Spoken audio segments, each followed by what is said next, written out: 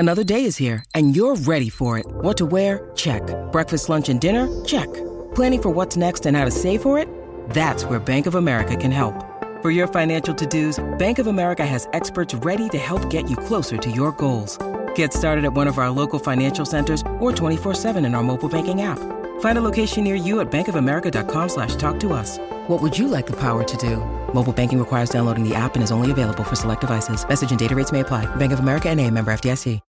When you need mealtime inspiration, it's worth shopping Kroger, where you'll find over 30,000 mouth-watering choices that excite your inner foodie. And no matter what tasty choice you make, you'll enjoy our everyday low prices, plus extra ways to save, like digital coupons worth over $600 each week. You can also save up to $1 off per gallon at the pump with fuel points. More savings and more inspiring flavors make shopping Kroger worth it every time. Kroger, fresh for everyone. Fuel restrictions apply. A man is born, he's a man of means, by no means. This week on the Story Song Podcast. Now hear the tale in all its glory. Three friends who took inventory of all the songs that tell a story. It's the Story Song Podcast. Hey everybody, welcome back to the Story Song Podcast. I'm Dan McInerney. I'm Rachel Oakes. And I'm Michael Gazelle. Every episode on this show, we walk you through the wonderful world of a story song. And this week, we're going way back again to the mid-1960s. And we're talking about King of the Road by Roger Miller. A classic. Once you hear the song, you never forget it. You're just like, Yeah. what was that? What was that song? But great. A Hobo Tale. Here's the thing. This song, the fact that this song is 1965 floors me. 1965 is too late for this song. Too late. It's I will say too this. late. I feel like it's one of those things where, like, this is supposed to be a throwback. Feels like this was supposed to be like, you know, hey, remember all the way back to the 50s here Right. in 1965? But I'm not, you know, maybe Michael will tell us more about that later. Yep. Yeah. Now you know And the rest of the story. Yes, Michael? it does have, to your point, it does have one of the things that could make it seem like it's a throwback is that it has that feel of like a very sparse instrumentation, Yeah. like a 16 Tons or a Big Bad John. Mm-hmm. This definitely is of a piece with those songs, unquestionably. Sure. Yeah. There's a working man, we don't have a lot of instruments genre. Probably Real could, specific. probably could find something a little snappier. Not my best naming of a genre ever, possibly, but Yeah. but anyway, Disco? Michael. Is disco taken? Yeah, did we do disco yet? Yeah. Let's call it new wave. Let's just call it new wave. Yes. and be done with This new wave of songs about working folks with sparse instrumentation. it. Michael, Yes, sir. with sparse instrumentation, tell us the story of this story song. I will give you the most sparse summary of this song that you could possibly ask for. Yeah. King of the Road is a song about a vagabond living his best life. All right. Great. That's it. Perfect. It is. Yeah. That's pretty much it. It's about a guy on the road going from city to city and talking about his experiences. Yeah. All right. All right. I love it. I believe it. And we learn a little about him. I mean, I like from that description, it could be either like a hobo or like a rich college kid on like a European trip. You know what I mean? Yeah. It's like I'm taking a semester. Yeah. I'm finding myself. Anyway, follow my Instagram, #HoboLife. Trailers for sale or rent. Rooms to let 50 cents. No phone, no pool, no pets. Ain't got no cigarettes, but 2 hours of pushing broom buys an 8, 12, 4-bedroom. I'm a man of means by no means, king of the road. Let's start here at the top. And Michael, I don't mean to throw some stuff at you. I got a couple of questions right when we start here. I'm really hoping I have the answers to them. So I just want to say trailer for sale or rent. Okay, Yes. that's the first line.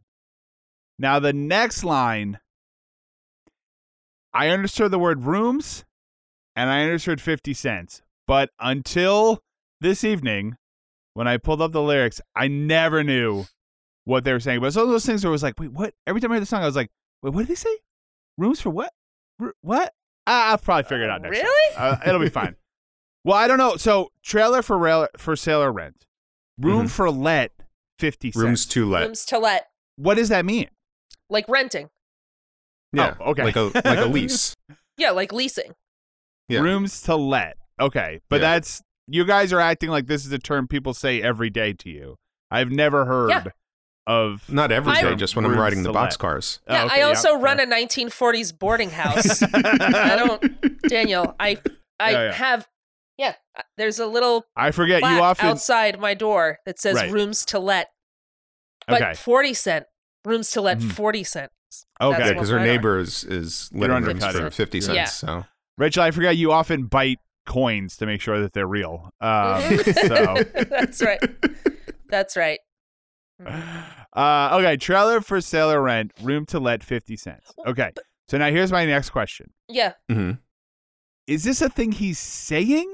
Or, like, is he like, trying to drum up business for trailers? Like, what does that mean? Or is he That's saying, what I like, always thought. that's what you thought? Okay. The way I interpret it is the song is very kind of like stream of consciousness, and as he's talking about himself and his experience and stuff, he's sort of letting us, the listener, know about his experiences and know about, like, this is what I do, this is my life on the road. Yeah. I think these are just things that he's seeing Okay. and signs that he's seeing along the road, because he doesn't own a trailer that he's Yeah, renting he's not out. buying. He's not buying anything. No, Right, he's and- seeing a sign that says trailers for sale or rent, and then he sees another sign, rooms to let, 50 cents. So I was never fully sure. So what I'm about to say, I'm 98% sure is wrong. Okay. But stick with me for a second. Go for it. I always thought, not I always thought, but I started an interpretation that he was like being like trailers for sale or rent, like was trying to like, I don't know, some kind of like yes. weird Like- Like salesman. hawking them. Yeah. Carousel here's- Barker. But here's the thing, he doesn't have a steady job, right? So that Right. he does not do it. So I think he's on the road, and he's seeing these signs and sort of determining where he Right. wants to stay for the evening, because he still has to sleep somewhere. Mm. And I don't mean to sound classist about it, but I think seeing something like trailer for sale or rent, rooms to let, 50 cents, only a certain select people are seeing these sorts of things. Mhm. Like, if you have the money, you're not renting a room for 50 cents, right? You Right. know what I don't mean? know. In those days, you could get a hotel room for 50 cents. That's But insane. I'm saying the circles that he's running in, he is. This is the kind of stuff that he sees that maybe other people. He sort of lives in this invisible world of hobos and like renting a single room for 50 cents Right. for one night, as opposed to whatever. Like other people are not maybe they're aware, but they're not constantly seeing this sort of thing. Does that make Yeah. sense? Totally. Yeah, I You know think that what's- makes sense. He's Yeah. not staying in a resort. No. Yeah. Well, he's definitely not staying in a resort because of the next line. But you know what's funny about this? You know what's funny? He's has rooms to let 50 cents. And the funny thing is, I once rented a room from 50 cents. Oh, okay. From Oh, 50 yeah, cents. yeah. It was great. It was in the club, but it was a room. It was like a party room. Yeah. He was a great host. Great host. He said, I'll get that security deposit or die trying. And you were like, you can have it, 50. I don't know. That's fine. I don't want to get into it like that. You don't That's have to fine. be quite so dramatic about it, to be honest Jeez with you. I'll give it Louise. to you. It's a christening, for God's sake. I mean, it's okay. I mean, it's just It's an a party. Airbnb. I'm just up in Maine for the weekend. Let's not make a big deal about it. So I think what he's saying about the rooms to let 50 cents and like this just being like him sort of determining where he will be staying for the night, I think that gets further explained in the next verse. Yes, definitely. Yeah, we'll get there. So trailer for sale or rent, room to let 50 cents. No food, no phone, no pool, no pets. I ain't got no cigarettes. But okay, go ahead. Well, so I was he's gonna staying say in a no frills. Very no frills. I mean, I don't even He's know. renting a room. I don't even know if you this could is my call boarding this room. This like is my a boarding hotel, house. right? This is No, like okay. it's like a what I boarding think house. of it as like a Y or like in Right. in what is it? It's a Wonderful Life, where where Oh, his yes. mother is like Yeah, renting, yes. has like a boarding house. It's a boarding house. Wait, the building and loan? No, his the mother the mother has a boarding house. Oh. There's And people she in says, the "Don't all you the time. remember me, mother?" And he goes, "No." She goes, "No, Yeah, she goes, I got no room And she's got here. your people. There's no when room. When he's no longer been born, she's all of a sudden all Yeah. mad. And so, I mean, Gotcha. I guess her only son died, but still. I wonder if the way I read this verse is he's pointing out things that he sees and he's trying to figure out where he's going to stay. And then the last line, he's just like, "Oh my God, I ain't got no cigarettes." Right. I can't believe it. How could I be a hobo without cigarettes? Well, and I think yeah, go ahead. I think the ain't got no cigarettes line, that's the line that always confused me because doesn't matter. But I think there's further explanation later on in the song. I Right. think back then, I even like you said, I think this is a bit of a throwback. So I don't think this is a 1965 hobo. Right. I think this is Depression era hobo maybe. And back then, it felt like cigarettes were fancy cigarettes as Yeah. opposed to what he's smoking later, which we'll find out. Well, I was Yeah. going to say, I think back then cigarettes were just a common thing, right? So the idea that you didn't have cigarettes. Oh, that's true. Like if you were smoking, I don't know what the equivalent today would be, but like just Hand something that like sanitizer. sure, but you would just you would just expect that like a person would have, you know what I mean? Yeah. So for him to be like, I ain't got no cigarettes, like I'm living in a 50-cent room and I have no cigarettes. I think that's just showing like this guy's got nothing. I mean, even a hobo, like Michael said, even a hobo could buy cigarettes. I mean, my God, like speaking of things that were cheap back then, like cigarettes would cost almost nothing. So yeah, so I think that all feeds into it. And then the next line is but 2 hours of push and broom buys an 8x12 4-bit room. So This room Mhm. is less fancy than the original Nintendo, which, as we all know, is 8-bit. that's true. Wow, this is like an Atari room. This is Atari. You guys, I'm just being silly. 4 bits Right. relates to currency, not Oh. graphics. Is that Right. 50 cents? That is 50 cents. 4 Right? bits is 50 cents, yeah. 2 Yeah. bits Yeah, is a quarter. Yeah. So here's the Yeah, thing. and also get you a shave and a haircut. You got that for me. But isn't that crazy? Shave and a haircut, 2 bits. 4 bits, you can get a room. That's incredible. Yeah. Well, 6 bits, you Splurge, could get get a a- room and a shave and a haircut. That's amazing.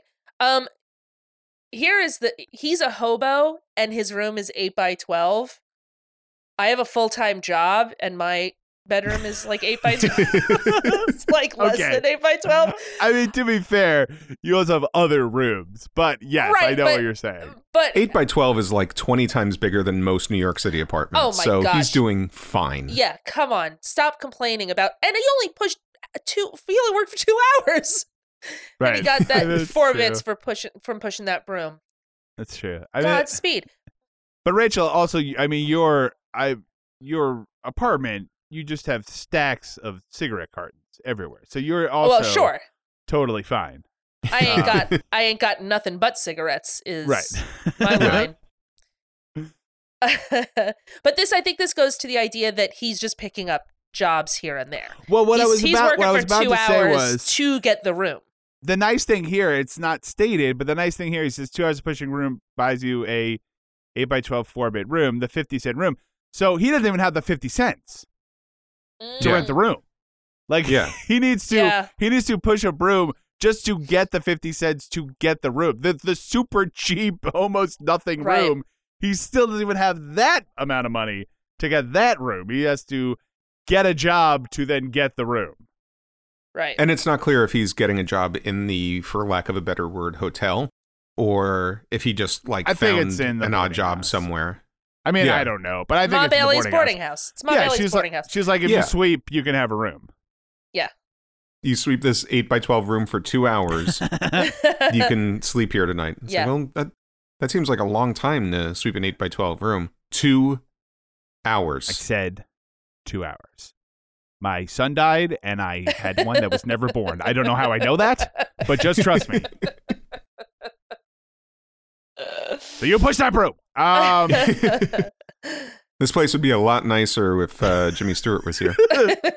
But he's not. He was never born. Now push that broom. Now, so I know he's literally sweeping, Mm-hmm. but doesn't pushing broom just sound like an old-time euphemism for work? Yeah, it Like does. can't go out tonight. Got to push broom tomorrow. Yeah. You know, I mean, gonna be Oh, pushing yeah. broom all morning. You're an accountant. It's all push and broom. I mean, I think in some ways it is, because he doesn't say pushing a broom. I mean, I know it's just one word, but it is sort of that feeling of like, yeah, that's what I push broom, Yeah. like it, or because maybe you're right. Maybe it is like, all right, sweep and then stock the kitchen, and then, maybe straighten up this over here. Like Yeah. it's all, it doesn't matter to him. It's all one thing. It's So, all push yeah. and broom, That was- baby. that was push It's and broom. all push and broom. yeah. The full title of this song is King of the Road, open parentheses, push that broom, close parentheses. Open parentheses, get rich or die trying, close parentheses. Push that broom in the club is the dance mix The of remix. King of the Road. That 50 Cent, he could do anything. King of the road. Okay. You can find me So- on the road or in a 4-bit room. So 2 hours of pushing broom buys a 8x12 4-bit room. I'm a man Which- of means. Mhm. Which, as we said, the 4-bit room is the 50 cent room that he Yes. saw the sign Yeah. for. Yes. Definitely. So full circle right there. I'm In 10 seconds or less. I'm a man of means by no means. King of the road. Great line. One of the greatest lines ever written. So is it I'm a man of no I'm a man of I'm no a man means. of means. I'm a I'm man a of man means. of means by no means means. I have money. Right. So he's saying I'm a man of means by no mean. Yeah. In no way or shape or form do I have means. I have So no it's- money whatsoever. So it's not I'm a man of means by no means king of the road. No. Meaning I'm I'm a- not Right. king of the road. He thinks he's king of the road. It's yeah, not even he's that he saying thinks he's king of the road. Yeah, go ahead, Michael. he's saying by no means is he a man of means. Right. But he still feels like king of the road. But Rachel, to your point, I think you can also read it that even though he's a man of no means, he is a man of means. Mm-hmm. And by no means king of the road, but he still feels like king of the road. So Right. the way it's crafted, and in the second part we'll talk about Roger Miller's songcraft. Okie dokes. The way the line is written, you could read it a couple of different ways, Sure. but I think it still gets the same point across. But yeah, I think, well, because I think also, because he's saying I'm man of means by no means, king of the road. I think in some ways, there's two interpretations of king of the road. First of all, we're going to find out that not only is he a hobo, he's one of the best that's ever done it. He's like later he'll be retired and they'll like need a hobo and they'll be like, you got to come back for one hobo job. You're the best hobo there ever was. But then secondly, I think it's ironic an ironic thing where he's like, I'm king of the road because I am the lowest of the lowest hobos. I don't even have 50 cents, you guys. Like I am like the winner of hobos Right. because I am the hobo with the least amount of money and means to do anything at all. So I think am the in some hoboiest ways- hobo that ever hoboed. Right. And he's king of the road because he never stays in one place for more than one night. Right. I think he's always on the move. Yeah. Always. He's always one step ahead of whatever Johnny Law is trying to track him down or whatever. Oh, Johnny Law. I think he's also in his mind, I think there's a definite freedom to constantly being on the road. So I think Yeah. in that he feels like king of the road. Yeah. By the way, this boarding house that he's staying at, the no frills 8x12 room. Yeah. You know what they got? What? No phone, no lights, no motor car, not a single luxury. Oh yeah. But I will say, like, the craft of Roger Miller is that repetition of means, and a man of means, by no means, like, same word, different meaning, repeated right after each other. He's very big on the wordplay, and he does it in a very skilled way. And it's also that thing where, like, a man, that's one of those weird phrases, a man of means, that you only ever say, like, you know, you only ever say it that way, meaning like, oh, he's a man of means. But yeah, it's like a weird thing where it's like you would only ever say that about a rich person, if that makes sense. Right. You know what I mean? Like, you wouldn't call a middle class person a man of means. You would only ever call like a super rich person a man of means. So, but him being like, I'm a man of means, by no means. Like, I am whatever the super rich Daddy Warbucks is. I am the exact inverted version of that. I literally have nothing to my name. And it's also like a weirdly fancy phrase. Right. You know, it's not like saying, oh, he's rich. He's a man of means. It's almost like the way fancy rich people would talk about each other. Yes. And he is a boxcar hobo talking about himself that way. So there is this kind of juxtaposition of like him being a boxcar hobo and having like this elevated way of talking and viewing himself. Third boxcar, midnight train, destination Bangor, Maine. Whoa, worn out suit and shoes. I don't pay no union dues. I smoke old stogies I have found. Short but not too big around. I'm a man of means, by no means, king of the road. Bangor, Maine, lovely. Yeah, I think that's just where the train's going. To be Sure. Yeah, Bangor, You could Maine go is worse not his places. destination, but it's not his destination. He's not like, oh, I've got to get this train to Bangor, Maine. Right. He's going wherever the train takes him. But he also knows, like, he's saying third boxcar. He knows the third boxcar is the best one. So third boxcar, midnight train. Like, the no, but midnight seriously, train, like, but he's an expert on Yeah. the thing that he does. Like, for better or worse, he's been doing this for so long. He knows the best boxcar on the midnight train. But that's what I'm And saying. he knows like, that the midnight train is going to be going by there. it's Right. weird because You would think it would go to Georgia. I beat you to it. I got you. I got there first. how dare you? I will You never pay me on forgive shaving a you for haircut. this. I got the midnight train to Georgia first. I'll never forgive you for that. But so he knows third boxcar, midnight train. So he knows that train's going to Bangor, Maine. Like, Yeah. I think he knows that that's the one to go to. Yeah, You I get mean, to see- maybe. it's going up the coast. Probably you get to see the color, the He knows the leaves route. change. It's Right, he knows wonderful. it. Yeah. I think what he did was he got on the road and he went north to Providence, met the mayor, said, fine city, you've got here, mayor.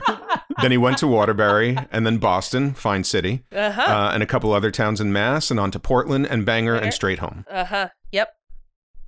Sure. He did. Yeah. Willie Man, Loman. I hope he's man. I hope nothing bad happens to him in the last scene. Seems like a nice He'll be guy. fine.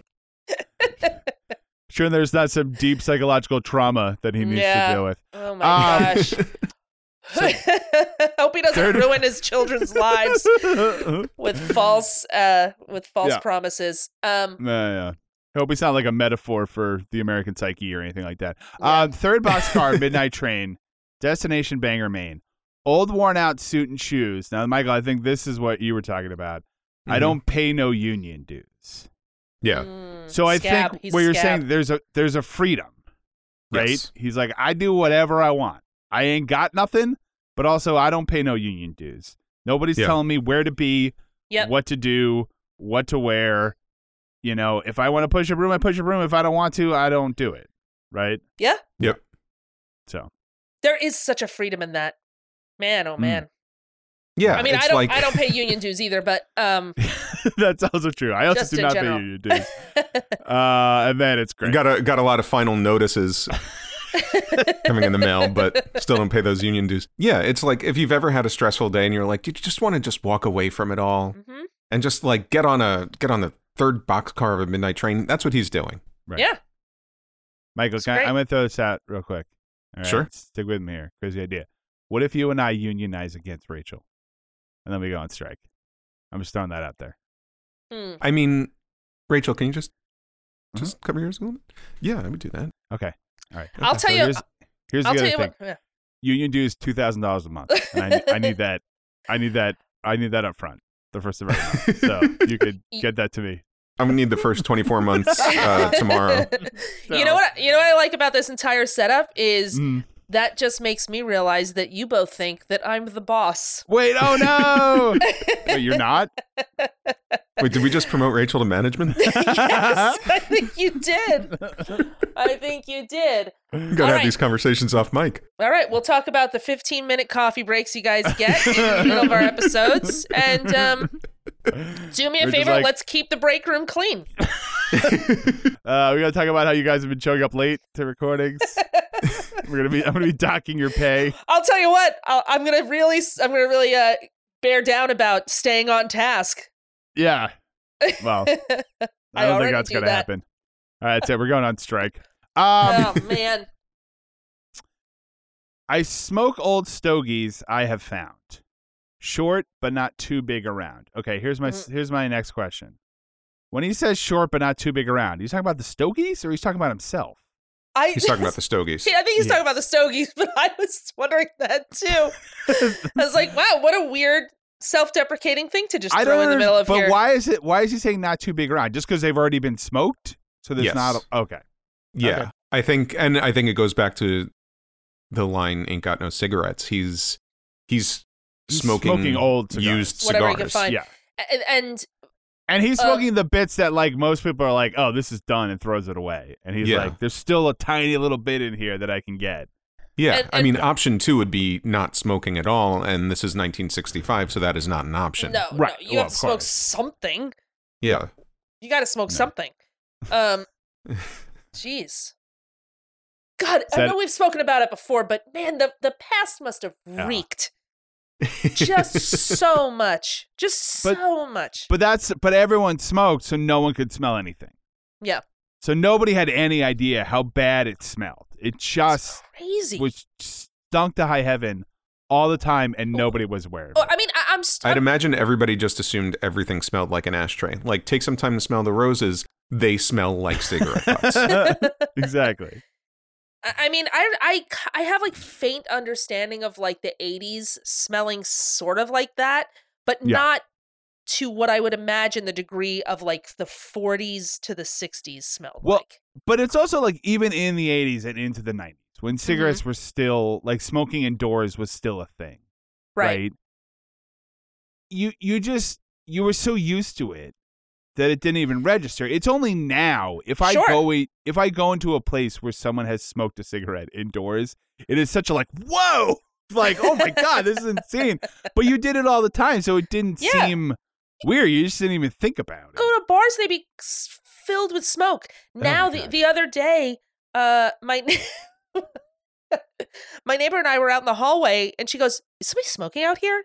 And apparently, like, one person was smoking in their apartment, whereas years ago, you would not even smell that. Because the entire thing would just be, you smell all those cigarettes and stogies? Yeah, of course I do, because everybody's smoking.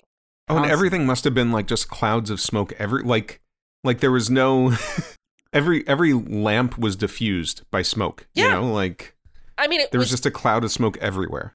That's why film noir existed, I think. Yeah. Just because everything was just smoky and diffused. Yeah, they shot these movies in color. It just the smoke just made it seem like it was black and white. Here's the crazy thing: in old movies, there was not one dissolve. It was just smoke taking over the camera till they were like, "All right, just go to the next scene because forget it. I can't with all this smoke." All right, anyway. Fine. Jimmy Stewart's back. He's born again. Let's just move it. Let's move. We ran out. Too much smoke.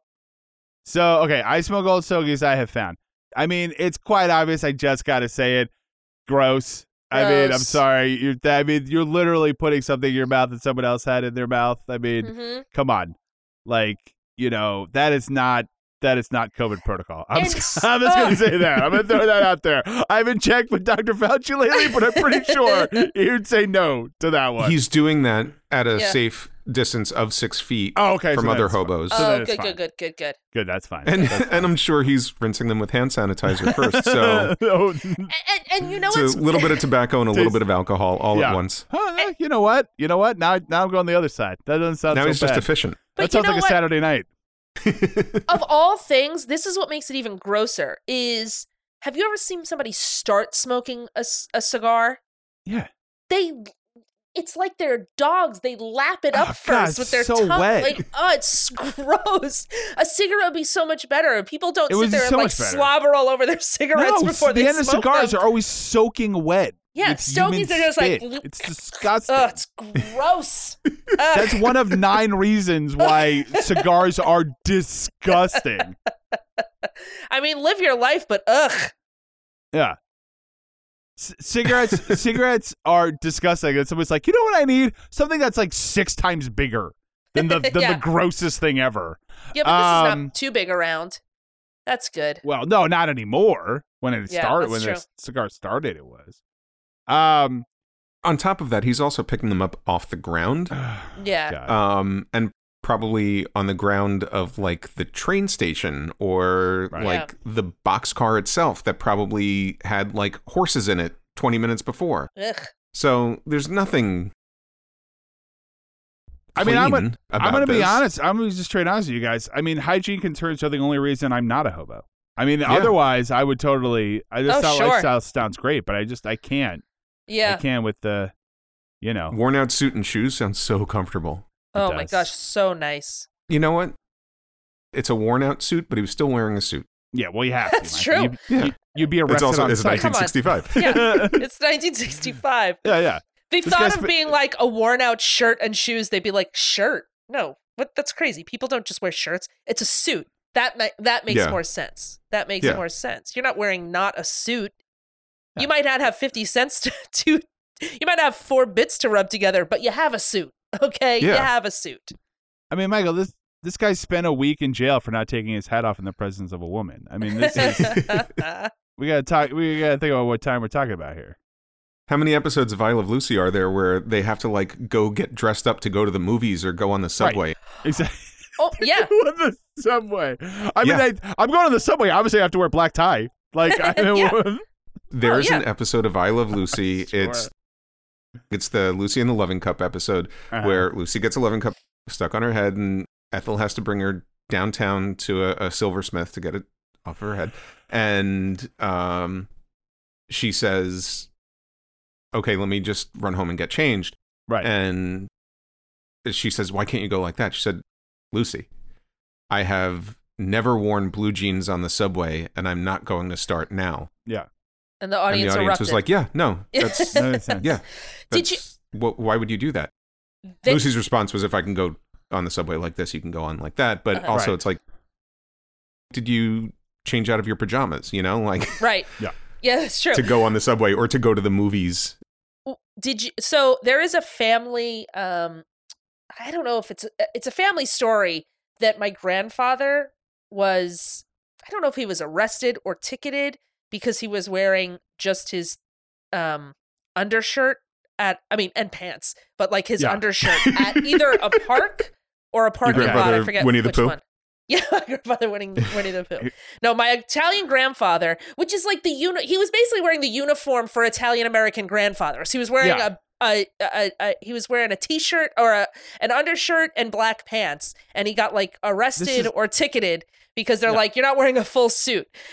What do you think you are? Not a hobo? And you should be like, this is part of my cultural heritage. You can't do this. They're like, at least wear a worn out suit. He's like, all right, I'll wear a worn out suit. I know every engineer on every train, all their children, all of their names, and every handout in every town. If we're locked, it ain't locked when no one's around. I sing trailers for sale or rent, rooms to let 50 cents. So every engineer on every train, I get. Okay. Who are the children he's talking about? I think he's Are there talking. children on these boxcars? No, I think he's talking about the engineers' children. Okay, so he's meaning like, that he's friendly with how's the little engineers. Billy doing? Yeah, yes. to the engineers. So they let him go and do his Right. thing, you know. Right. Yeah, I think it could be that. I think it could also be that he just knows like the people in town. Like he's the friendly hobo. Yeah, I guess so. But I think that does make sense though, where he's like he's getting by on charm. Yes. So like the engineers are not throwing him off the train because they like him. He's a nice guy. He remembers their kids' names. He asked about how little Billy is doing in Little League or whatever. Like, so they're like, he's all right. He can hang around. Yeah. So they don't call the train police or whatever they're called on this guy. They just let him stay. They can't throw him a cigarette. They can't throw him a cigarette. They have to still let him pick up maybe stogies they off do. the ground. Possibly they do. But so this is what I was saying, where like he's a great hobo because he's ingratiating himself wherever he goes to just get by on charm, right? So, and that's basically how he's surviving. Yeah. Because then he says, and he's telling you all of his tricks too. This is right. This is the hobo brag. Right. Yeah. Yeah. He's like, listen, I'm a man of means by no means, but do I know every engineer? Yeah. You got to know their kids' names. You got to make sure. I mean, know again, everybody. like if this, if this were modern day, he'd write like something for BuzzFeed that was like 9 life hacks for hobos. For hobos, yeah. Yeah, he's got all the tricks. He knows what he's doing. Don't care where you're going. Get on any train. I know every engineer on every train, all the children, all their names, and every handout in every town. Right. So that's he knows how to get by no matter where he is. So he's gone this train route a bunch of times. I'm picturing Lady and the Tramp. Sure. He knows what restaurant to go in the back alley of and get a free spaghetti dinner. Uh-huh. So hobos would they would like leave a place and like on the fence they would draw a crying face, a little stick figure face with like a little tear coming down. And what that meant to other hobos was just tell them a sad story and they'll give you a meal. Like they had a bunch of codes of like you can get work here, you can do this, but if you just like tell a sad story and the nice lady in this house will like give you a meal. So that's what this is, where he's like, I know every sucker that I can get a free handout from. Or you'd be like, I know to go to the church or whatever. Yeah. And they'll give me food. But he knows everything. But it's not all magnanimous, because the next line is, and every lock. This is the line where it gets like a little bit dark. Well, and I don't know if it's supposed to, but it does. Well, and every handout in every town and every lock that ain't locked when no one's around. Mm-hmm. So he goes from being like the friendly hobo who just shows up in your town to like he's probably going to rob you when you're not. But I don't think he's like, robbing. I don't think he's robbing. Is he robbing, or is he just like taking little bits? No, I don't think he's taking anything. I think he's finding places to stay for the night.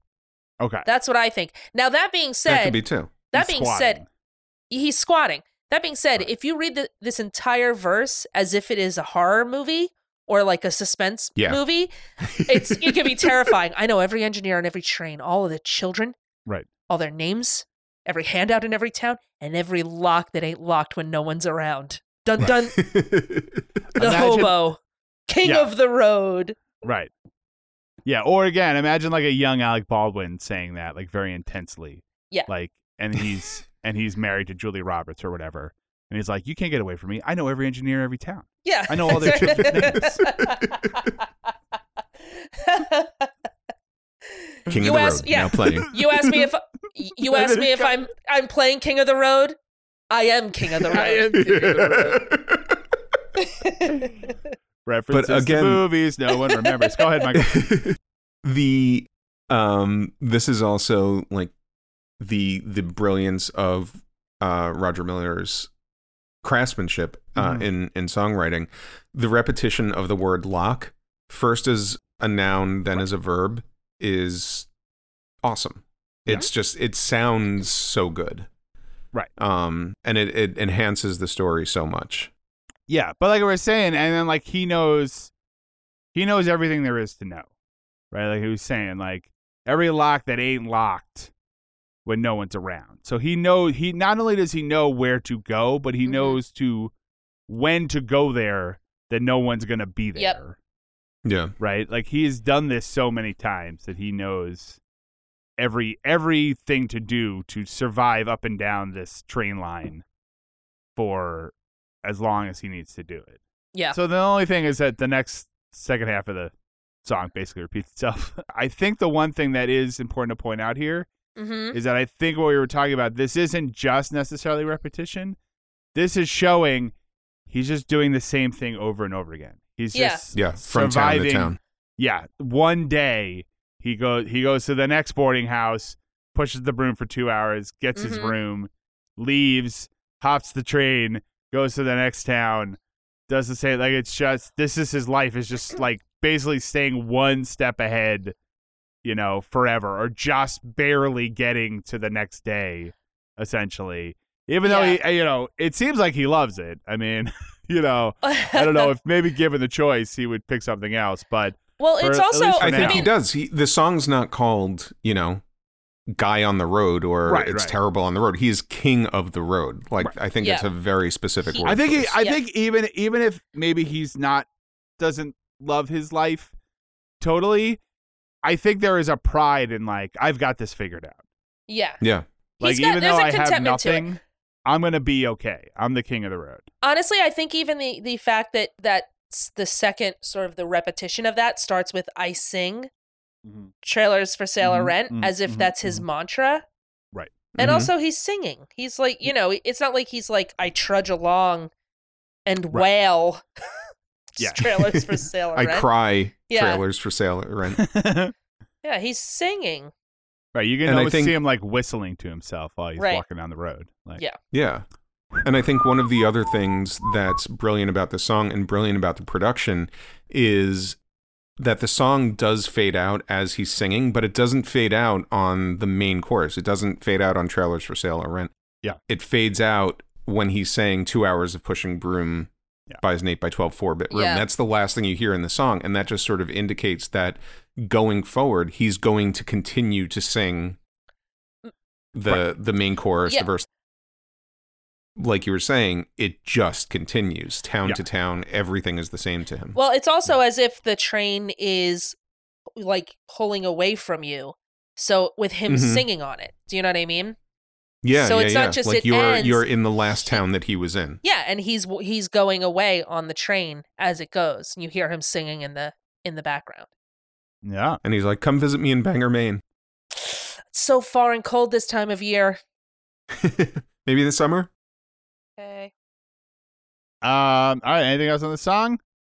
It's a great song. Going once, going twice. All right. Then let's talk about Expanded Universe. What do we got? Expanded Universe. Well, I mean, this has to be. I mean, this guy is waving at Folsom Prison. Oh yeah. Oh my gosh. Oh, he's on the train. Of course, he's on the train. Roger that Miller goes is right by giving, Johnny Cash. He's like giving 2 fingers to Johnny Cash. You know? Look at me, I'm free, baby. I'm king of the road. What are you? Yeah. That's awesome. You know who he saw at the train station waiting for a train? Who? Hmm? Janice and Bobby McGee. Well, I was gonna say, yeah. I mean, this almost. There's a couple of things. I mean, first of all, this guy's definitely been busted flat in Baton Rouge at some point. Oh yeah. Mm-hmm. Right. You know what I mean? And the whole like I don't pay no union dues is just another way of saying freedom's just another word for nothing left to lose. This guy has nothing to lose, and that's so he true. is totally. Freedom is just another word for nothing left to lose. Yeah. I don't pay no union dues. Exactly. It all goes together. Wow, this is it's a real Dark Side of the Moon Wizard of Oz situation happening. You know that he and Mr. Bojangles have the same tailor. Oh yeah. Oh, definitely. He's definitely crossed paths with Mr. Bojangles. They're sharing before. outfits. Yeah. Those guys. Well, they say in Mr. Bojangles, what how do they describe what he's wearing? Ragged, baggy pants. And worn out shoes. I think worn out shoes. Everybody's got worn out shoes. This tailor specializes in worn out shoes. I think we're just learning shoes were just bad in the 60s. You guys, They had not figured out shoe technology. Everybody's shoes were falling apart. Everybody was stomping out cigars and cigarettes, and it would go straight through the soles of the shoes. That's right. Yeah. All their shoes would be on fire. They wore out real quick.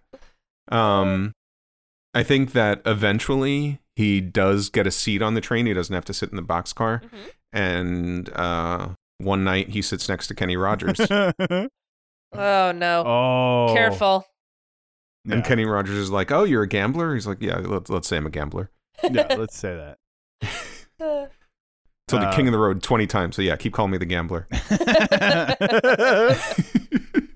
He's like, you got any advice for me? Yeah, you know that storage shed in Bangor, they don't keep it locked at night, so you can go in there. Okay. It's not really the kind of life advice I was looking for, sir, but maybe I'm gonna, you know what? Maybe I'm going to sit next to that guy playing with cards. I'll be right back. I'm going to go ask him real quick. Kenny's sitting there with a notebook like, okay, storage shed in Bangor, Maine. When I tell this story, it's going to be no one to hold them, no one to fold them. Okay? Yeah, we're going to make a couple of changes. Live your life. I'm not a union guy. What do I care? He's like, I'm sorry, are you asleep? What are you? He's like, free country. This guy fell asleep. He's not moving. Yeah, I mean, I'm sure, again, like we said, I'm sure this guy has crossed paths with the guy from 16 Tons, with Big Bad John. All these guys are all I mean, I bet you he and Tennessee Ernie Ford are just trying to one up each other all the time. You load 16 tons, what do you get? Well, I'm pushing broom. So, what do you got? Well, try pushing broom in a mine. Yeah, well, I don't even have cigarettes. Yeah, I'll be pushing broom in Maine. No, in a mine. Mine? Maine? Mine? We're saying the same thing. I think we're saying the same thing. We got it. I'm sure one of the rooms to let 50 cents, probably in Shantytown. Yeah. Oh yeah. This guy is a local in Shantytown. Oh, you think Patches runs a boarding house? I was going to say, what's your daughter's name again? Patches? No, that can't be right. No one's name is Patches. Yeah. No two people are named Patches. It's ridiculous. I mean, one I can see. One person named Patches, sure. But two? I don't know. What if the two different Patches were two different stops? Like if he was in one town and he meets one Patches and he goes to the other town and he meets the other Patches. And he's like, people got to stop naming their kids Patches. Yeah. Or he was like, I got someone you got to meet. Yeah. We've got to get these two together. You would not believe this. I just left a Patches. Yeah, the only other connection to the Story Song universe that I could think of is that this guy's favorite song is Let the Music Play. So I feel like that's a connection. Okay. Yeah. Sure. Yeah. Yeah. It seems like something he'd be rocking out to on that train. The acoustics in this boxcar are amazing. Yeah. Like, I'm on a boxcar for 22 hours. I might as well have a dance party. Okay, let's leave it there. When we come back, we'll talk about the history of this song with Story Behind the Story.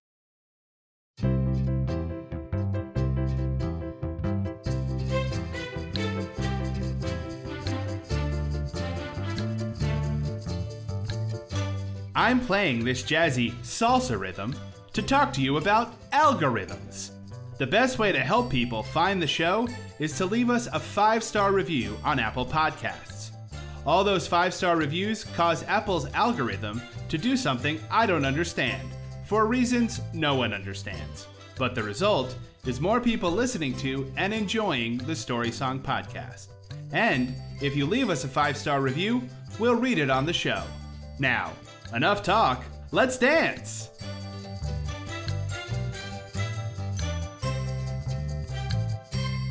Hello, Pantheon Podcast listeners. Christian Swain here to tell you more about my experience with Raycon earbuds. Our family now has 3 pairs of Raycon earbuds around the house, and my wife just grabbed a pair of the Headphone Pros to replace some headphones from a company that was double the price. And yes, she loves them. Now, if you haven't pulled the trigger on a pair of Raycons, Or even if you have, but you're in the market for another pair because they're just that good, well, now is the time to check them out because they just launched their upgraded model of the best-selling everyday earbuds. With Raycon's upgraded everyday earbuds, now you also get active noise cancellation, ergonomic design, and multi-point connectivity that lets you pair with 2 devices at once. New quick charge function, 3 customizable sound styles, plus awareness mode. Available in a variety of vibrant new colors to complement any and all skin tones. I even have a pair of earbuds in a cool green color. I have tried just about every earbud known to humankind, and these Raycons are fantastic.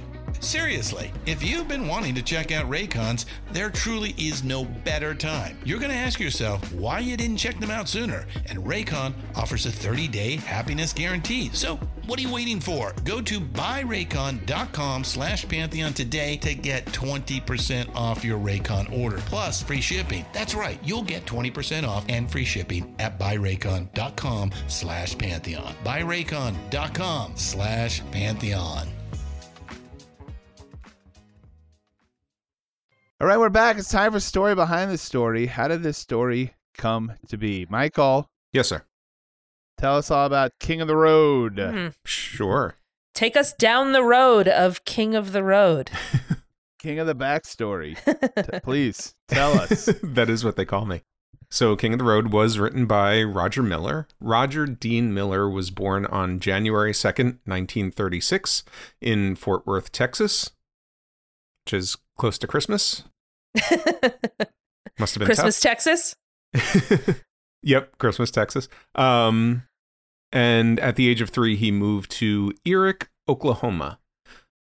As a child in Oklahoma, he worked on his family's farm, picking cotton.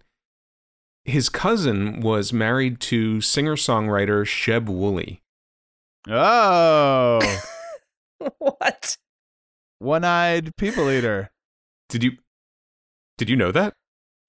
Yeah, of course. Sheb Wooley. Are you serious? Oh, yeah. Oh He my was God. a one-eyed fucking people eater. Yeah, I know Sheb Wooley. I mean, I know him. I know that one song. I know Sheb. Uncle Sheb. Yeah. No, but just from saying Sheb Wooley, did you know who he was? Yes, of course. Dan, no, you can't be like, yeah, of course I know Sheb Wooley. That's like I when mean, Michael. I know, that's like I when know Michael the name says. of the guy. That's what Michael says. Some random person from the 1940s. But I'm just saying, you're I like, know he's the like, guy who yeah, sings. of course. I know the guy who sings Purple People Eater. His name is Sheb Wooley. That's all I know about him. It's not like I'm not going to start rattling off like stats. Like, yes, obviously he was born in like so and so Oklahoma. I'm just saying, because I for many years I thought that the guy who sang Purple People Eater died on the airplane with Buddy Holly and Richie Valens. Why?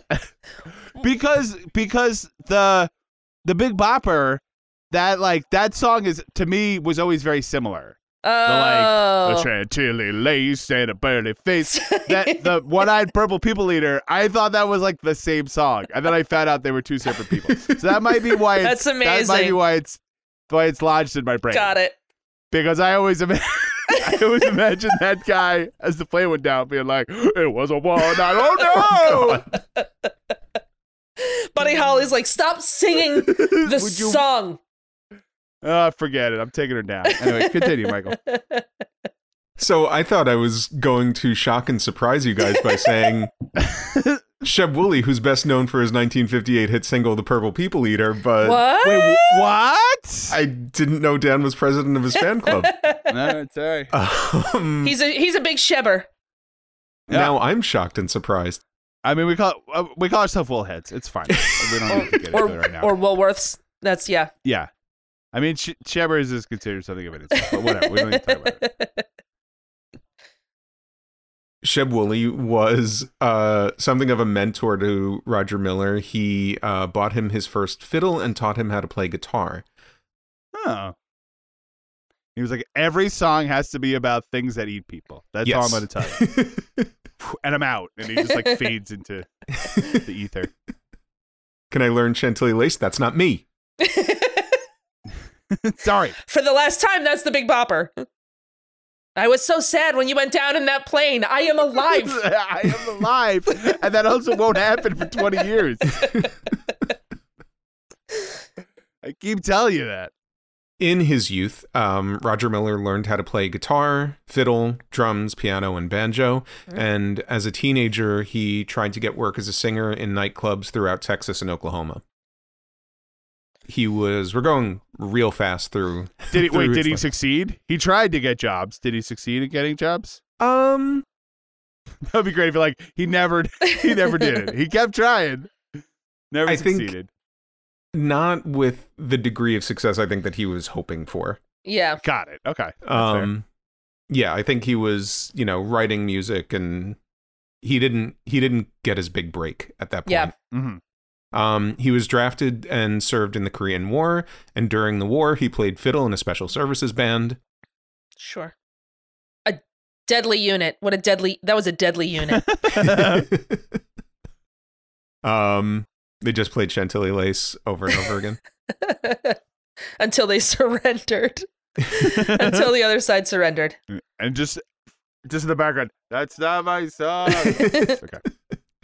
In 1957, after the war, he moved to Nashville to try and get work in the music business. He worked as a musician, backing artists, including story song favorite, but for reasons you wouldn't think, Minnie Pearl, for whom he played fiddle in her touring band. Nice. That's awesome. Minnie Pearl, famous for her work in the song Punk Rock Girl. Punk Rock Girl. Yes. Yes. She wrote and recorded that in 1950. I was going to say, the only thing notable that Minnie Pearl's ever done was being mentioned in a Dead Milkman song. It's a shame. So we expected more from her. While he was in Nashville, he met singer-songwriter George Jones, who, impressed with his writing, got him an audition with Starday Records, where Roger Miller was signed as a recording artist. Miller and Jones wrote songs together, including Tall, Tall Trees, which George Jones recorded, I think, at the time, and didn't really do much. But years later, it was a huge hit for Alan Jackson. Years later? Yeah, like 40 years later. Decades later. Yeah. Well, he said years, Rachel. I know, but yeah, I'm just surprised. No, I'm just surprised that it was so long between it being recorded by George Jones of all people, and it wasn't a hit until Alan Jackson. It's not like George Jones was a throwaway dude. Yeah, George Jones. In 1958, Roger Miller was signed to Tree Publishing as a staff writer. I guess sort of like a country music kind of. Yeah, like a brill building kind of situation. Yeah. Probably. Yeah. And he began to have a lot of success as a songwriter, writing songs like Billy Bayou, Home, Invitation to the Blues, Half a Mind, Hey Little Star, That's the Way I Feel, and In the Summertime, which were all recorded by other artists. Wait, is that the Mongo Jerry In the Summertime? Or that's a different song? How's that one go? In the summertime when the weather... No way. I was going to say, it can't be. It can't be. Well, that's why I was curious. I thought maybe that was a cover too. Done decades later. I think In the Summertime, I think that's the same song as You Don't Want My Love, which he recorded and had a hit with. Okay. I think it's You Don't Want My Love, open parentheses, in the summertime, close parentheses. Got it. Some of the artists who recorded his songs include Ernest Tubb, Andy Williams, George Jones, Jim Reeves, Ray Price, and Farron Young. American Songwriter described Roger Miller as, quote, a rare talent who could write humorous songs that were expertly crafted. And I think we kind of saw that in King of the Road. Yeah. Yeah. Can I say one thing real quick? Yeah, say as many things as you want. Andy Williams! I knew it. I knew it was coming. You don't think it's coming, but then bam, third encore. Bang, second encore. Continue. He moved from Starday Records to Decca Records and then finally to RCA Records in 1960. At RCA, he had his first hit singles, You Don't Want My Love, which went to number 14 on the country chart, and When Two Worlds Collide, which went to number 6 on the country chart. During that time, he made a lot of appearances on talk shows and variety shows, and in watching a lot of these clips, you could see his personality and his wit and his charm in all of these TV appearances. He's like just funny and personable, and you kind of get like that charisma that you feel in listening to his music. Mm-hmm. But at this time, his recording career wasn't doing much. So he had those 2 hit singles, and then nothing really happened after that. So with the success of those TV appearances, he was ready to kind of give up music and go to Hollywood to become an actor. So his fallback career was to go be a movie star. It's like his safety net. actor. That's his safety net. Yeah. It is funny. I mean, I guess there is no solution, but I think pretty much every artist we've ever covered has been like, they had a big hit, but then the record company wasn't happy. Like, it's every time. Like, nobody's ever been like, I just sailed right through. Everything was fine. Well, like, you know what I wonder too? I wonder if the people who start off as songwriters, because we've definitely covered a lot of people who started off as songwriters, do they have a tougher time breaking through just because they're a bit pigeonholed as songwriters? You know, I mean, this is the early 60s. This is prior to the singer-songwriter era. Do you know what I mean? Sure. So they have a couple of hits. It feels like it always follows a script. Like, they have a big hit, and then it's like, but the next single wasn't as big, and then the record company was going to drop them, and then sometimes they do drop them, or other times they just, oh no, the third hit single was a big hit, and then they're finding it. Like, it's like always like, there's always that part of it where they're like, I mean, even like we just did Dusty Springfield, and it was just like, they were like, no, it's just not as popular anymore, and it's like, feels like every time it's like that happens. Nobody's ever, it must be so nerve-wracking. You're never on secure ground. Like, you could be dropped from your label at any second. That's why they can just decide. Listen, that's why you need a fallback career like Hollywood movie Yes, star. that's why Roger Miller's mom was always like, make sure you have a good, solid, stable fallback, like Hollywood star. Roger, his name's Roger, right? Yeah. Roger, your headshots are up to date, right? You have the resumes stapled on the back. Are you sending them to backstage? Are you checking out backstage? That's a little inside. Are you adding glitter and humor. a chocolate and a little piece of chocolate to what you're sending? Do you have pictures where you're dressed as a doctor and as a cop? Because that's going to get you work. You want a serious one? You want a funny one? Exactly. Show them you can do both, drama and comedy. The 3 genres: comedy, drama, doctor. Those are the 3 genres that you can work in. And the comedy one is just you sort of in casual clothes going, I don't know. Right. This is crazy. Roger Miller. Funny, Dan, that you should say, the record company dropped them, because when his contract expired at RCA and he wasn't renewed, he was offered a contract with Smash Records, which is a really good name for a record company. Mm-hmm. Yeah. It's a real good name for like a punk record company. Yeah. Really. Yeah, but this is like the 50s, early 60s where Smash is just like a big hit. Yeah. Smash hit. Yeah. So he agreed to the contract and planned to use the money to move to Los Angeles to become a movie star. Sure, of course. His first album with Smash Records was 1964's Roger and Out, which included the single Chug-a-Lug, which went to number 3 on the country chart, number 9 on the Hot 100. So we got a crossover. I feel like I know this song, but I can't think of it right now. Is it one of those songs? I mean, I think a lot of his songs are. I listened to a bunch of his songs and I was like, oh, I think I've heard this. Yeah. But, King of the Road is the song for which he is forever best known. I just want to acknowledge that's a good album title. That's all. Oh, it's a great album title. Yeah. Oh, like so good. But that's, again, like, you can see there's always, like, that hint of, like, humor. Like, it's just a little bit offbeat, which is awesome. The second single from Roger and Out was Dang Me, which went to number 1 on the country chart and number 7 on the Hot 100. Hello. I don't like that language. I'm going to say that. Well, you're bleeping that out, right? Like, I have to say it, but I expect it to be censored. I don't know if you could say that over the internet. My God. We might have to. So Dang Me was seriously, you're gonna have to. If we say it like 7 times, we're gonna get fined. It was a wash huge your hit. mouth out with soap, Michael.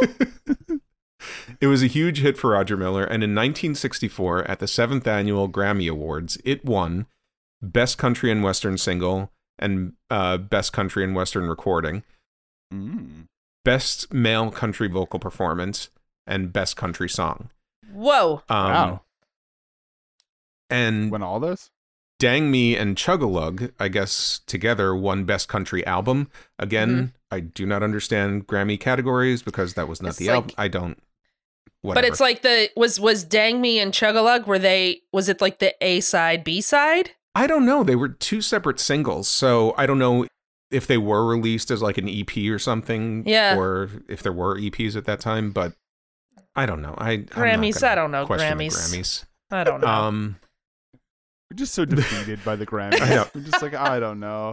Best Country Album is like an award category that you can say. It's not Yeah. like Best Country Right. Album by duo or group with vocal minus fiddle, like you know.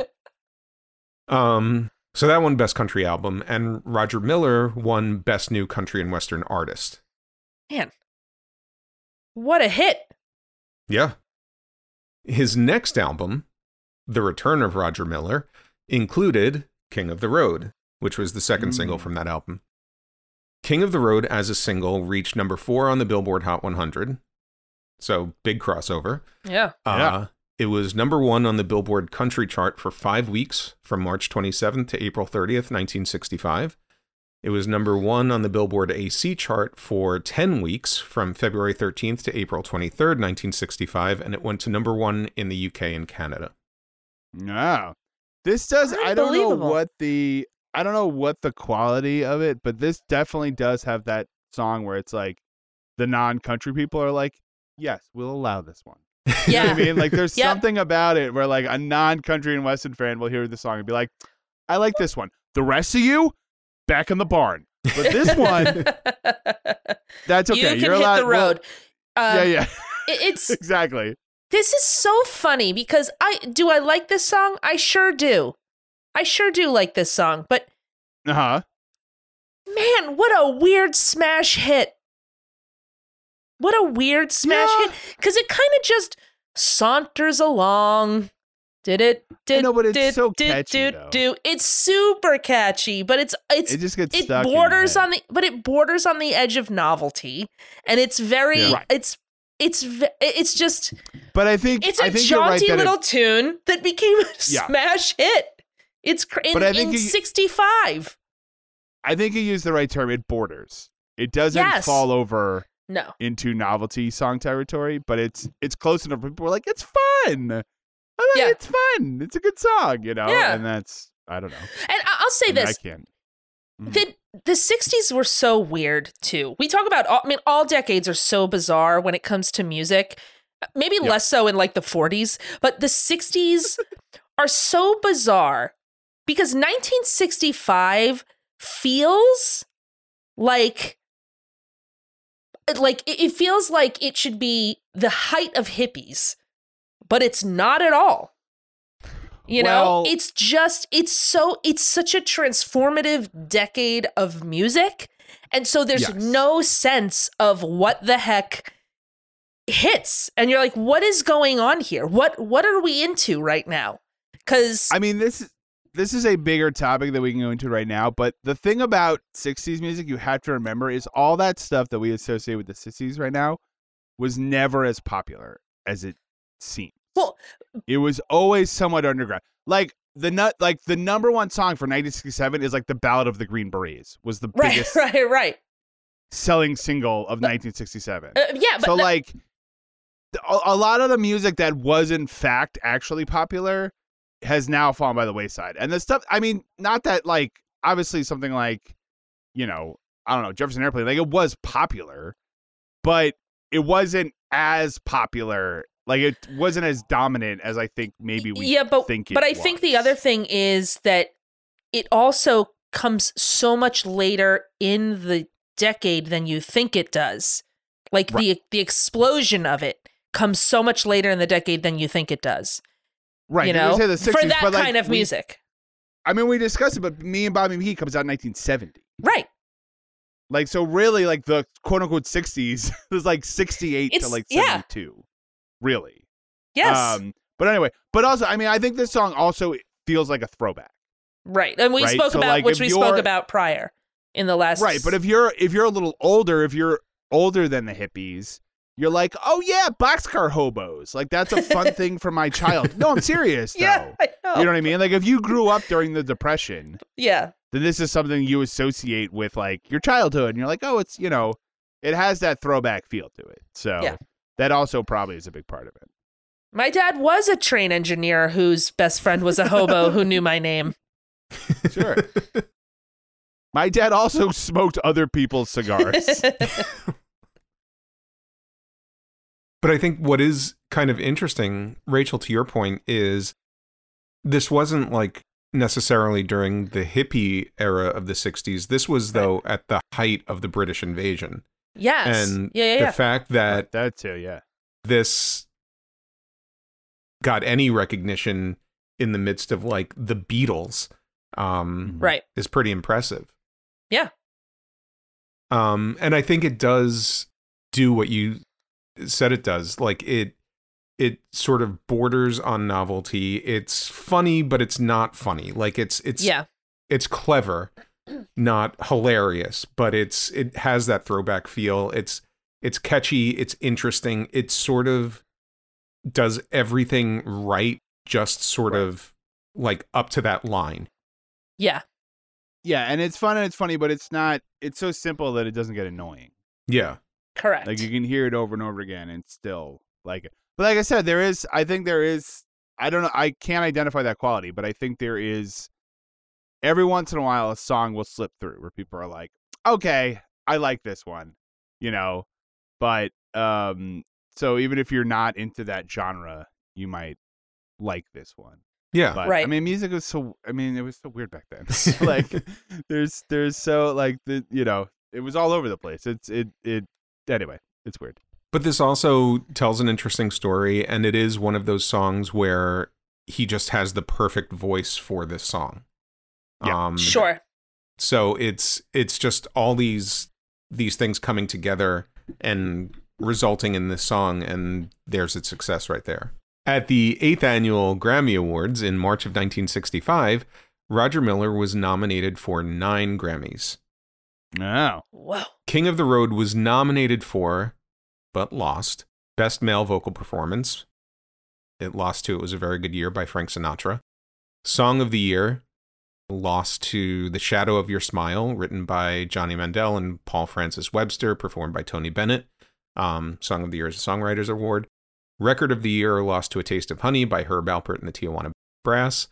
However, King of the Road won Best Contemporary Single, Best Contemporary Vocal Performance Male, Best Country and Western Single, Best Country and Western Vocal Performance Male, Best Country and Western Song, and the album, The Return of Roger Miller, won Best Country and Western Album. So if you're counting, Roger Miller won 11 Grammy Awards in 2 years. Yowza. Wow. You know what? It was a very good year for Roger Miller. Pretty good 2 years, too.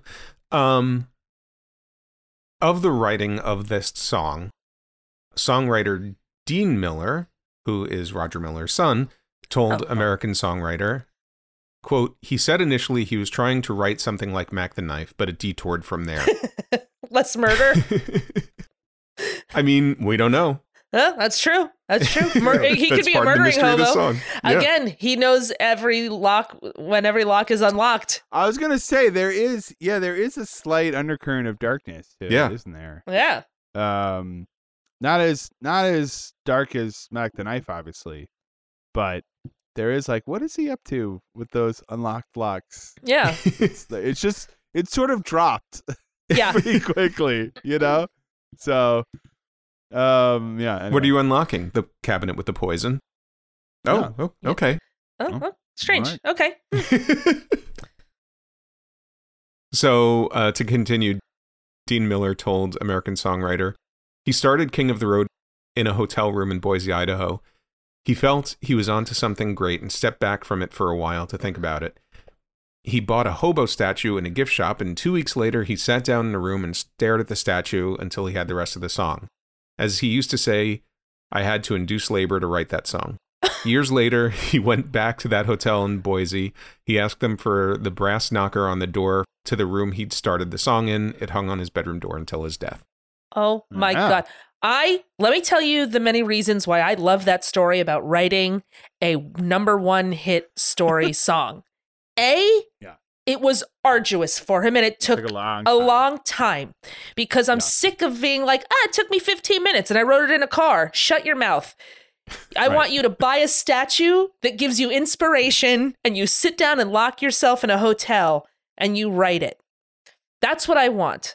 And the fact that he goes back and gets the brass knocker from the door, I love it. I love all of this. Also, who has that statue? Please tell me Dean Miller has that statue. I want it. Let me ask you this question. Who's making hobo statues? Oh, plenty of people were making hobo statues in the 60s. Are you kidding? Are you kidding? Is that the modern equivalent? You see like a Blues Brothers statue, and you're like, who's this for? Who's buying 2 life-size statues of the Blues Brothers? So I don't think it was a life-size statue. It wasn't like the Ronald McDonald on the bench situation. He went to Gadgets and Gizmos and was like, I need a life-size hobo for $1,700.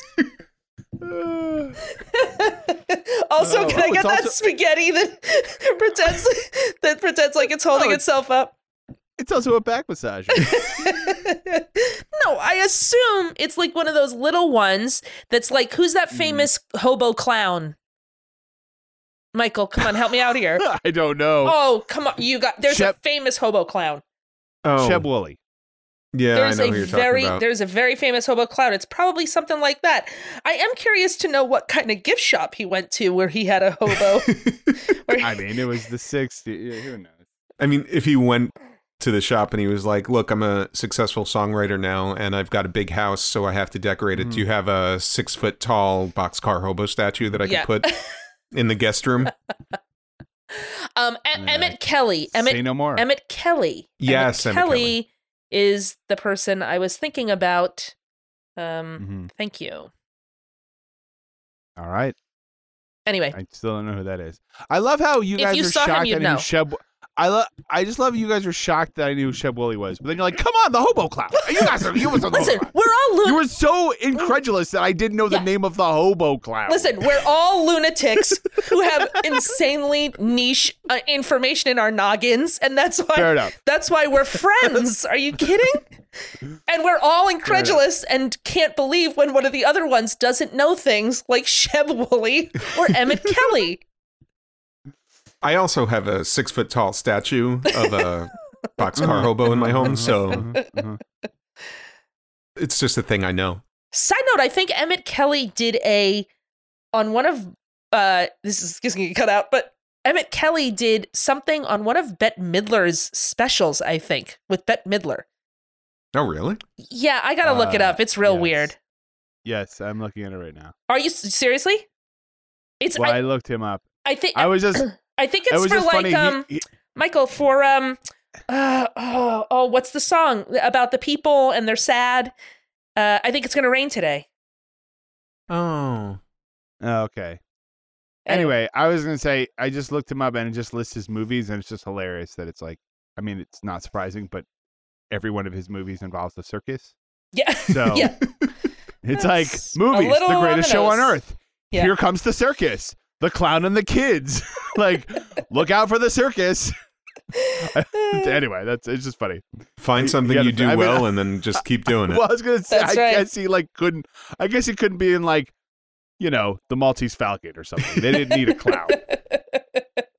Cutting room floor. Oh, Right? man. Yeah. There's 20 minutes in Butch and Sundance about a clown. That's right. That all got cut out, sadly. Oh, Hello in There, Michael. That's the one I was thinking of. He did yeah. on one of her specials. Oh, red hair is back. Anyway, go on. Anyway, so just talking about the success and the longevity of and the impact of King of the Road. Most impressively, in 1965, a cover of the song was included on the album Chipmunks A Go-Go by supergroup Alvin and the Chipmunks. Perfect. Good. I'm glad. Yeah. Thank goodness. It's a real seal of approval. It's a nice bon mot at the end of your career when the Chipmunks cover you. Yeah. And how do you tell that a song, particularly a story song, is a success? How? Yeah. A response song was written in 1965. Okay.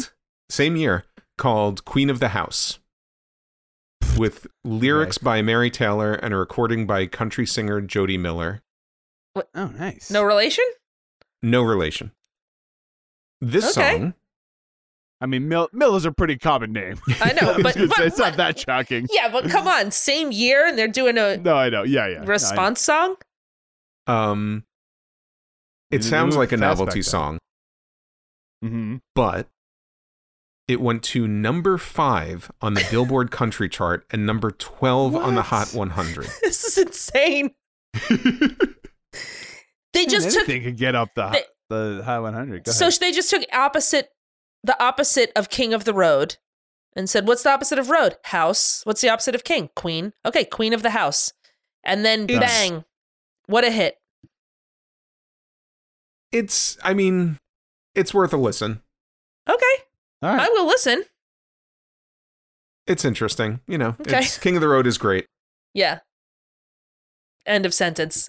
Yeah. It's fine. It's interesting. But it's, Yeah. Loud and clear, Michael. Loud and clear. But Jody Miller won a Grammy Award for Best Country and Western Vocal Performance Female at the 8th Annual Grammy Awards in March of 1965. Does that sound familiar? It should. It's the same year that Roger Miller won all those Grammys for King of the Road. This sounds like a setup. Are you kidding me? Everybody else, oh my God, everybody else in those categories is probably like, you've got to be joking. Now the response song wins? Come on. The orchestra only had to learn one song, and it was just the bass. Hold on. What if, I got an idea though. What if we do this? What if we just take a hit song, invert it, and then we can make millions? Love it. Yeah. I love it. I'm just saying, I'm on Billboard right now. Number 4 song, Antihero, Taylor Swift. Pro villain. Let's Perfect. write it up. I got it. Get it up. What's Get it number up, 1? Get it on the air. What's number 1? We could do this. Number 1 is Flowers by Miley Cyrus. Okay, I don't then know. What's the opposite? What's the opposite of flowers? Meat. Okay, great. Meat. Meat. Vegetables. Weeds. Yeah. There we go. Weeds. We got it. Yeah. Number 6 song is Die For You by The Weeknd. Live for Me. myself? Yeah, Live for me. There we go. We've done it. This is great. We're doing it. Hold on. By the weekday. Guys, we nailed it. We got it. We got it. We got it. By Random Wednesday. That's the name of our group. Not Hump Day. We're not That's the right. weekend. That's right. We're right smack in the middle of the week. I'm glad we're not recording Anyway. this in mid-December. What's number 2? that's Rocking true. around the Christmas tree? I don't know. No, Not rocking around the Christmas All right. tree? I guess sitting by the turkey would be, I guess, the... Sitting by an empty corner where we're going to put a Christmas tree in 10 months. So anyway, Queen of the House was also recorded by the Supremes on their live album, The Supremes at the Copa. That's crazy. So this era was the peak of Roger Miller's success as a singer and a songwriter. He continued to record, perform, and tour, but he also started recording songs written by other writers, and he actually became the first artist to record Chris Christopherson's Me and Bobby McGee. wait. This guy was the first one to do Me and Bobby McGee? Yes. Wait, did I not So mention not that? even... What? I didn't I mention don't that when remember. we did Me and Bobby McGee? I feel like I don't did. know, Rachel, it was 100 years ago. Mike, I'm sure you did, but I don't... I'm I good at didn't my remember, job. and B, I'm good at my job. I don't know if I knew who Roger Miller was. Oh, But that's valid. So Oh wait, Was no. Chris I think we mentioned Roger Miller. I do remember you saying that the Janis Joplin version was a cover. Yeah. well, I knew And it if was a not, cover. we'll go back and put that in. Did Chris? I knew it was a cover. Did Chris Christopherson not record it first? No. Oh, it was this guy. Okay, Yeah, great. He recorded it later. Great. I love it. And when did Cheb Willie do me? Oh, he had gone down with Richie Valens by then. No, wrong guy. Oh, I'm sorry. Wrong guy. Oh, me and Bobby McGee. Do a Cheb Willie singing Me and Bobby McGee. Oh, Bobby McGee got eaten by the purple people. I was going to say that his version, it ends much worse for Bobby McGee. Yeah. So in September of 1966, The Roger Miller Show, a variety show, which everybody had, premiered on NBC. It ran for 16 episodes. I'm pretty sure if we check IMDb, I think each of us separately and then together had a variety show on NBC in the mid-60s. So. Oh, without a doubt. Yeah. But I think it's also like when he was doing those variety shows and the like guest appearances on like the Tonight Show and stuff like that. I think he had such a presence and he had such a charisma that they were like, yeah, give him his own show. Yeah. Mm-hmm. It ran for a season. But I also feel like a lot of those shows did. Yeah. You know, they like were not kind of all them one-offs. were- Yeah. They weren't always meant to run much longer than that. Yeah. They were like a summer replacement or something. Yeah. So in 1970, Roger Miller opened a resort in Nashville called King of the Road Motor Inn. Sure. Awesome. I love it. It promised, quote, an escape from the ordinary in entertainment, dining, and accommodations. It was a resort. I think it was supposed to be almost like Vegas in Nashville. Mhm. And I think Okay. he opened a second one in Georgia somewhere. I love it. But that's great. That's great. Like if you have a song like that where you talk about trailers or whatever, it'd be like, oh, now I'm opening a trailer business. Oh yeah. Like perfect. Yeah, I love I would be in the first week of writing of the 2 weeks of writing it and be like, you know what? I'm gonna have a real good tie-in with a motor inn. Yeah. This is gonna be great. Well, what's interesting, though, is the hotel that he opened was like a luxury resort, Right. and he named it after a song about a boxcar hobo. It would be weird if you went there and they're like, hey, do you have a pool? He's like, no. Do you have any cigarettes? I ain't got you no not- cigarettes. Did you Do listen? not hear the song. Did you listen You to are the song? here to be miserable. That's Okay? right. Next time, listen to the song. I'm before sorry. you- Okay, fine. Can All right? I need to call somebody. No phone. Did you not listen to the literally no song? No phone, no There's no pool. phones. Get that dog out of here. No pets. How do I order room service? You don't. There is no room service. Yeah. There's no kitchen. But hey, man, you're free. You're free. Now pick that For the first time in your stogie life. up off the ground. That's what you're paying for. Now push this broom. You smoke that cigar on the floor. I don't want to smoke Right. that. You smoke that cigar You're on the floor. literally not allowed to pay for your room here. You have to Yeah. sweep in order. I will not accept any money. I'm Roger Miller. I also like in this version, he worked the front desk. Right. My cousin died in an airplane crash. That wasn't you, Shep? That wasn't him. Never mind. Forget it. Sorry. My bad. Yes, this gentleman would like the Purple People Eater suite. Do you guys remember how the song Purple People Eater ends? Does he eat the No. world? No, it turns out he only eats purple people. Oh. No, he only eats. He doesn't. He's not dangerous. He explains he only eats purple people. That's how the song ends. And he starves to he death. He himself is not purple. He eats purple people. What a twist. Oh, man. Well, that's a missed Yeah. opportunity for an episode, huh? Just saying. I won't say it. Pencil that one. Halloween That's right. 2027. Yeah. Pencil that one. That's on you, Dan. That's on you. We'll get there eventually. No, this song is about Chantilly lace. Nope. That's wrong. Sorry. Sorry. My bad. Sorry. We'll start over. Oh boy. So I do imagine that when you walk into the King of the Road Motor Inn, the lobby music is just King of the Road on a loop. Oh, yeah. I would hope so. Yeah. And the If I front walked desk is in- going insane. If I walked in and King of the Road was not playing, I would burn that place to the ground. I would go insane. In 1973, he appeared in the Disney film Robin Hood. Oh, As Yeah. who? who's he playing Robin Hood? I don't know. I think he's like a chicken. Oh, Yes! the guy who sings. Yes. Yeah. Of course he He does is. the- Oh my Oh, god. wow, that's awesome. I didn't know that was him. Yeah, and in Robin Hood, he wrote and performed 3 songs. That's amazing. I didn't realize that Well, was the songs him. in Robin Hood are really good. That makes sense. Robin Hood and Little John walking through the forest, laughing back and forth at what the other has to say. Reminiscing this and that and having such a good time. Oodle-lolly, golly, what a day.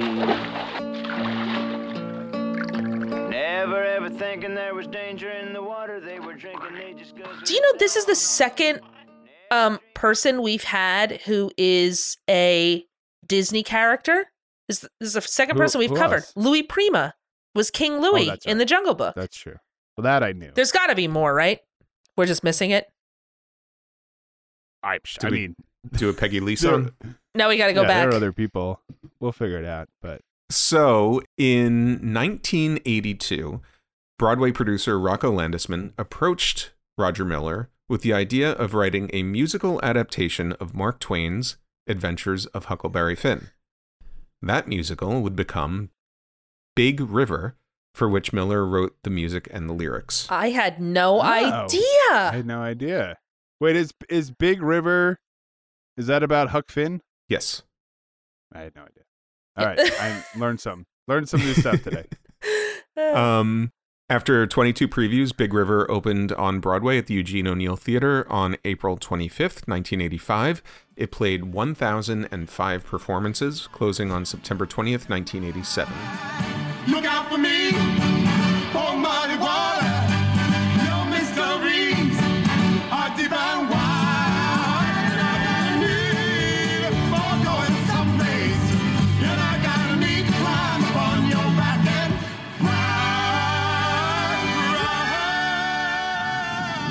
ride. Later on, he made his Broadway debut in Big River on November 11th, 1986, taking over the role of Pap Finn. He took the role over from original cast member John Goodman. Uh-huh. Oh my gosh, that's Ah. awesome. I love John Goodman. That's great. What a great actor. And looking at the cast list, there's a lot of pretty big names in that show and a couple like Broadway debuts in that show. So, yeah. Yeah, that was a big show. That was a big show. Yeah. Yeah, I gotta say, you know what I'm happy about? Usually we have to kind of shoehorn our musical references in. True. I'm real excited that we had a whole section, Michael. Is real very exciting. Okay. Usually we're just Well, like, West Side Story, something about Camelot. Not on purpose, it's Well- just how we live. But, you know. Yeah. I'll also say this: I'm feeling happy for Roger Miller. Oh yeah. He's doing really well. Yeah. You know, I thought he might be like a one-hit wonder. Yeah. But it's great. I'm really excited. He had this big show and everything. Yeah. Sadly, though, at only 56 years old, Roger Miller passed away on October 25th, 1992. Well, I did that to myself. I did something nice. Of course, I something hope sad had I happened. hope you're happy with yourself, Daniel. That's really I'm sad. not, but But that's too bad. his legacy does live on. In 2017, a new musical premiered at Laguna Playhouse in Los Angeles called King of the Road, the Roger Miller story. In 2018, a 2-disc compilation album called King of the Road, a tribute to Roger Miller, included performances of Roger Miller songs by, and this is just a few of the names that are on this album, Dolly Parton, Emmylou Harris, Ringo Starr, Alison Krauss, Eric Church, Toad the Wet Sprocket, Cake, Dwight Yoakam, Loretta Lynn, Lyle Lovett, Casey Musgraves, Huey Lewis, Brad Paisley, Willie Nelson, Merle Haggard, and Chris Christopherson. Oh, Whoa, that's a very list. cool. Yeah. And there are more. So just a little bit about his skill as a songwriter. According to American Songwriter, his advice to his son, who we mentioned earlier, songwriter Dean Miller, was to, quote, say as much as you can in as few words as possible. And I think King of the Road, his most famous and enduring song, is a perfect example of that. Without a doubt. Without a doubt. Wow, what an amazing life. And it's, again, it's one of those things that you're like, imagine what else he could have done as he went on, you know, had he not passed away so soon. It's awesome. Great life. Yeah. Yeah. All right. Well, thank you for that, Michael. We're going to take a quick break. When we come back, we'll talk about the lesson we learned from this song with Lessons Learned.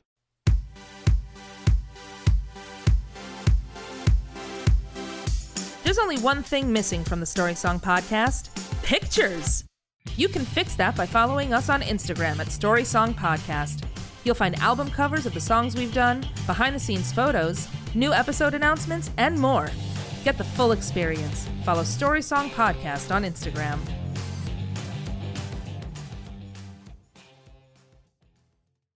All right, we're back. It's time for Lessons Learned. What lesson we learned from this song? Michael, let's start with you. What lesson did you learn from King of the Road? I learned when you're applying for a job, if your resume just says push and broom over and over and over again, you're not getting that job. Sure. Yeah, that's true. Where do you see yourself in 5 years? Management pushing broom? Executive broom pusher? Really like a corner broom pushing office? You mean a closet? Like yes, like a closet. Broom closet? Yes, yeah, like a broom closet. But like in a Yes. corner. Yeah. With a view. So the secret to life, everybody, is connections. It's not what you know, it's who you know. That's right. You know what I mean? And Grayway, I used to take the train to work every day. And Grayway, if you want to get some discounts or some, perks, maybe get some, when they open up the next car, you can get in there, get a seat or whatever. Grayway, just go right up to the engineer and just go, I know the names of your children. And that's really gonna That'll get it. It's really gonna put them at ease. Yeah. You know what I mean? Like they're gonna really, I know all their names. All your kids, I know all their names. That's really good. That's gonna put them at ease and be like, okay, this is a person that I wanna help out. I want to deal with. Yeah. If there's something I can do, this is the guy I want to do it with. And that's just a hint. That's just a tip from me. It's so smart. So smart. And I've spent so little time in prison because of it. It's really the short amount of time is really quite amazing. Yeah. Rachel, what did you learn from this song? You know what I learned? I learned that you don't need like a Fodor's travel guide when you're running the rails. What you need to do is you need to find yourself a hobo, because they'll tell you that the sweet spot is that third car, not too close to the engine, not too close to the caboose, has great ventilation across it. You get the best of both worlds. And that's how you see how you see the land of the land we live in. That's how you can see all the way to Bangor, Maine. As we like to call it, the land we live in. That's right, everybody. I was trying to think of something real old timey, and I could not.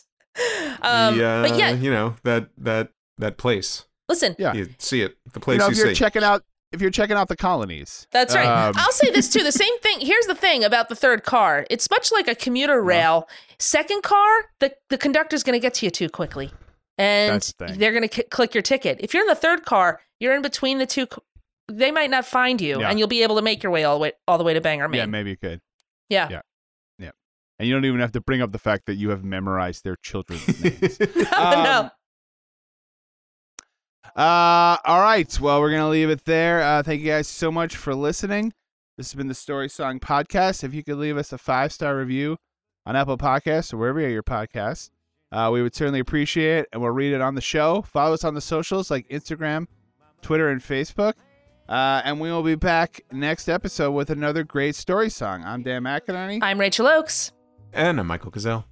We will talk to you guys then. Thanks for listening, and goodbye. Bye. Bye. 50 cents.